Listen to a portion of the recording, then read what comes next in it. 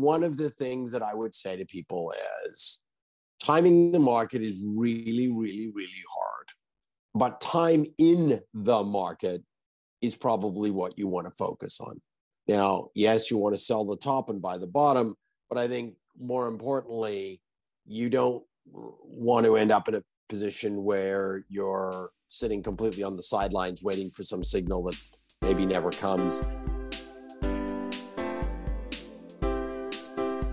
That was Gavin. I'm Rish, and welcome to Tomorrow's News. In this week's episode, Gavin answers a question from the BFA Discord server and tells us what he thinks the most mispriced asset class is right now.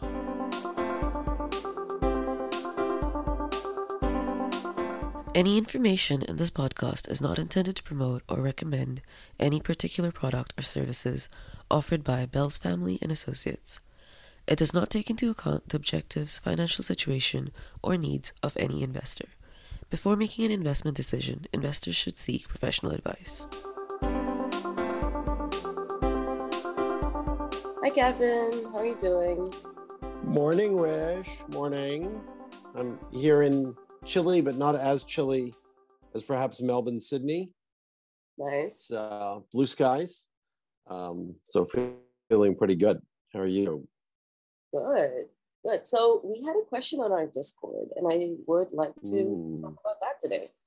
Tony asked, said that he's interested to hear your thoughts on Nigeria as economic superpower of the Sub-Saharan continent. It's already one of the top economies, but what are the chances it can capitalize on its population growth and overcome corruption? So this is an interesting question because, when I did some of my research around this, most of the outlook on Nigeria seems a little negative right now from the World Bank, from the AFDB. It looks a little negative right now. But it's also interesting in how Tony, or I guess anybody, defines how you would define an economic superpower, because capitalizing on population growth and overcoming corruption seems to be the struggle in a lot of developing nations at the moment. So I guess he's looking for a more long-term view. What do you think about Nigerian sub-Saharan economies? Sure. No, it's a great question. And look, I'm not an African expert or an expert on African economies, but a couple of observations you might make. The first one is, as you look at Nigeria, and in fact on that same chart that he's referencing around population shifts, and you look at the Democratic Republic of the Congo, these are commodity-rich economies.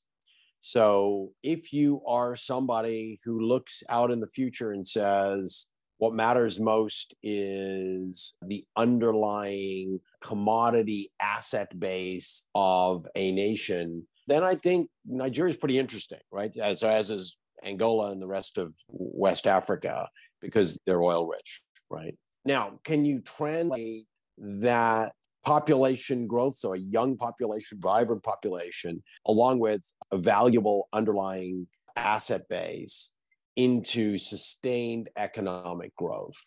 Well, history would say that what that requires is generally a strong political underpinning of rule of law, right? Much as we find in the US or Europe or so forth. And that you require economic stability so that people can invest in business infrastructure. They build factories versus just trading commodities, trading stocks, making short-term merchant-type transactions. They build real economic infrastructure. And that, in order to have that confidence, they acquire a strong set of private property rights, reduction in corruption, and so forth. So is it possible that Nigeria could be that country? Yes, it's certainly possible. I just wanted to jump in here with a couple of things, actually. Just going back to Tony's question, right, of whether Nigeria could be or is the economic superpower of the sub-Saharan continent. I think the other question is also, in sub-Saharan economies, what would Nigeria be competing against, or what would the other major players there possibly be? Yeah, well, look, I'm no expert on Africa. I'm not an expert on Nigeria, but I think that chart around population is interesting. And if you step way back, thinking about Africa as a continent, Africa is actually underpopulated as a continent. Now, it just happens that a lot of people live in urban areas, and there's crowding and obviously all kinds of attendant issues. But the flip side of Africa, of course, is it's commodity rich, and Nigeria, Angola, that entire Western African coast is oil rich. And now, unfortunately, you've got all kinds of ESG issues, all kinds of corruption issues, which have caused a very uneven distribution of the wealth from those countries into their population. But if you were to make the argument that the next 50 years is going to be dominated by people that control commodities versus people that control sort of currency, which is an argument that sort of very asset focused folks make, then you'd bet on Africa. And the other thing you might argue is, well, can Africa really capitalize on its population growth? Hasn't happened so far, but perhaps, it's worth contemplating that is a undercurrent of economic potential and growth that is certainly underappreciated by global investors. Now, the history, interesting to just lean on history for a moment, because historians have said for a long time that if you actually looked at Brazil and the US, I think around about the 18th century or something, you would have bet on Brazil. You would have said Brazil will be the new superpower, and the US, would lag behind. What was that based on? Well, based on the commodity, based on being commodity rich, right, and having a very large population, right? I mean, population really, it does matter. You need lots of young people to keep feeding growth. Obviously, it can reach too far, but you need population growth. Now, historically, what people have said is what corrupted Latin America's success was corruption and instability and political instability. And what has helped the U.S. was effectively a rule of law. And so the question for Africa is, can Africa develop enough stable political entities? Can it stave off corruption to create more evenly distributed wealth? And I don't know enough, but I think it's a really interesting question.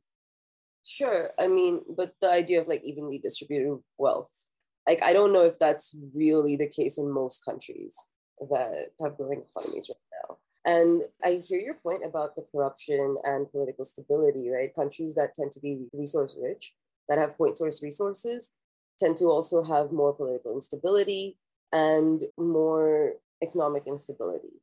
There's also that history of exploitation and the growth they're trying to maintain.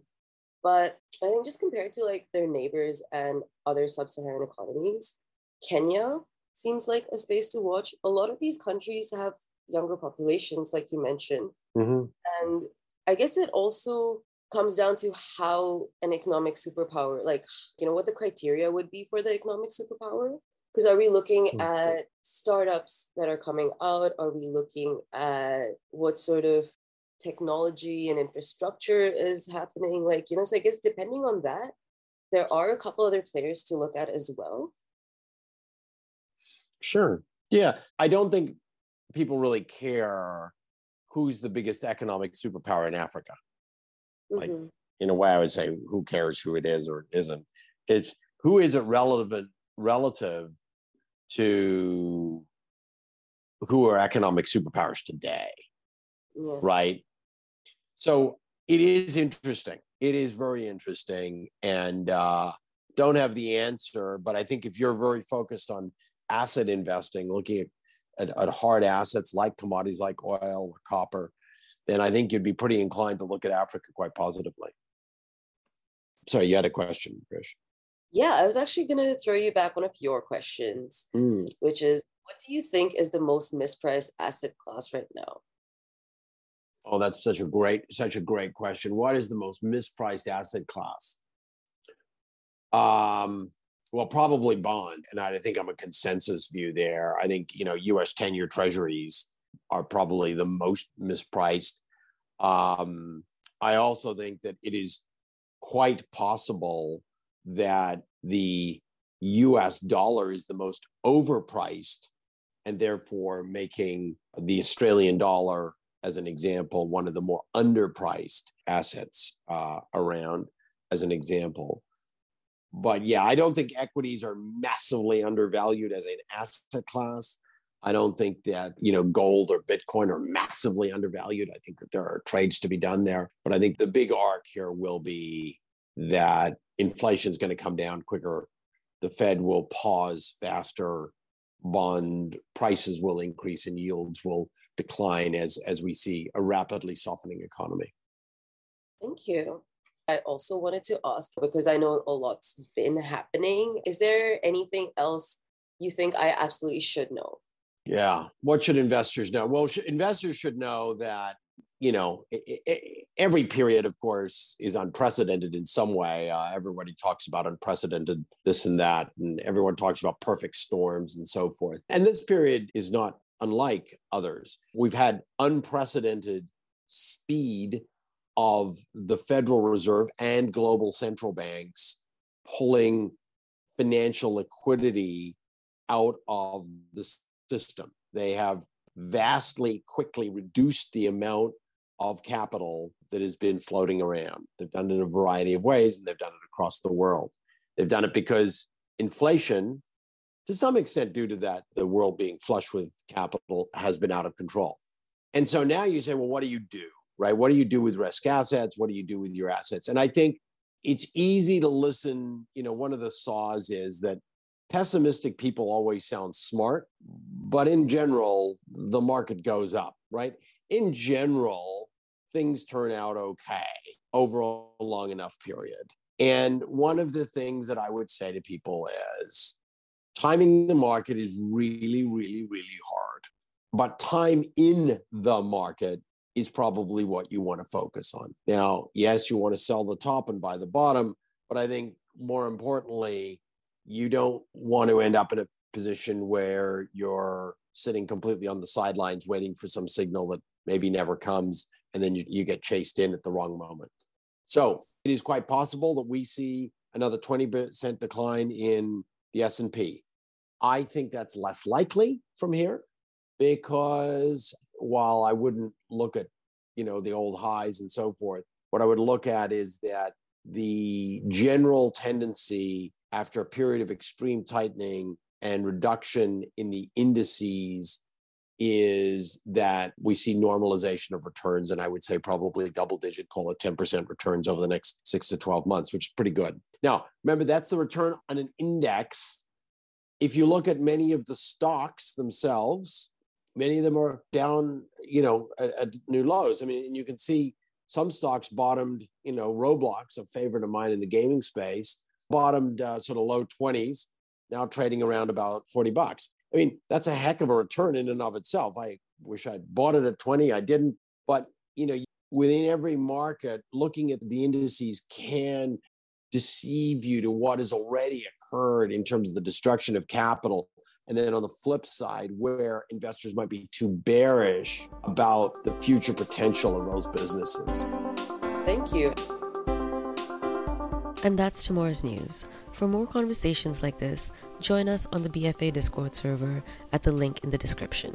Thanks for listening. We'll be back next week.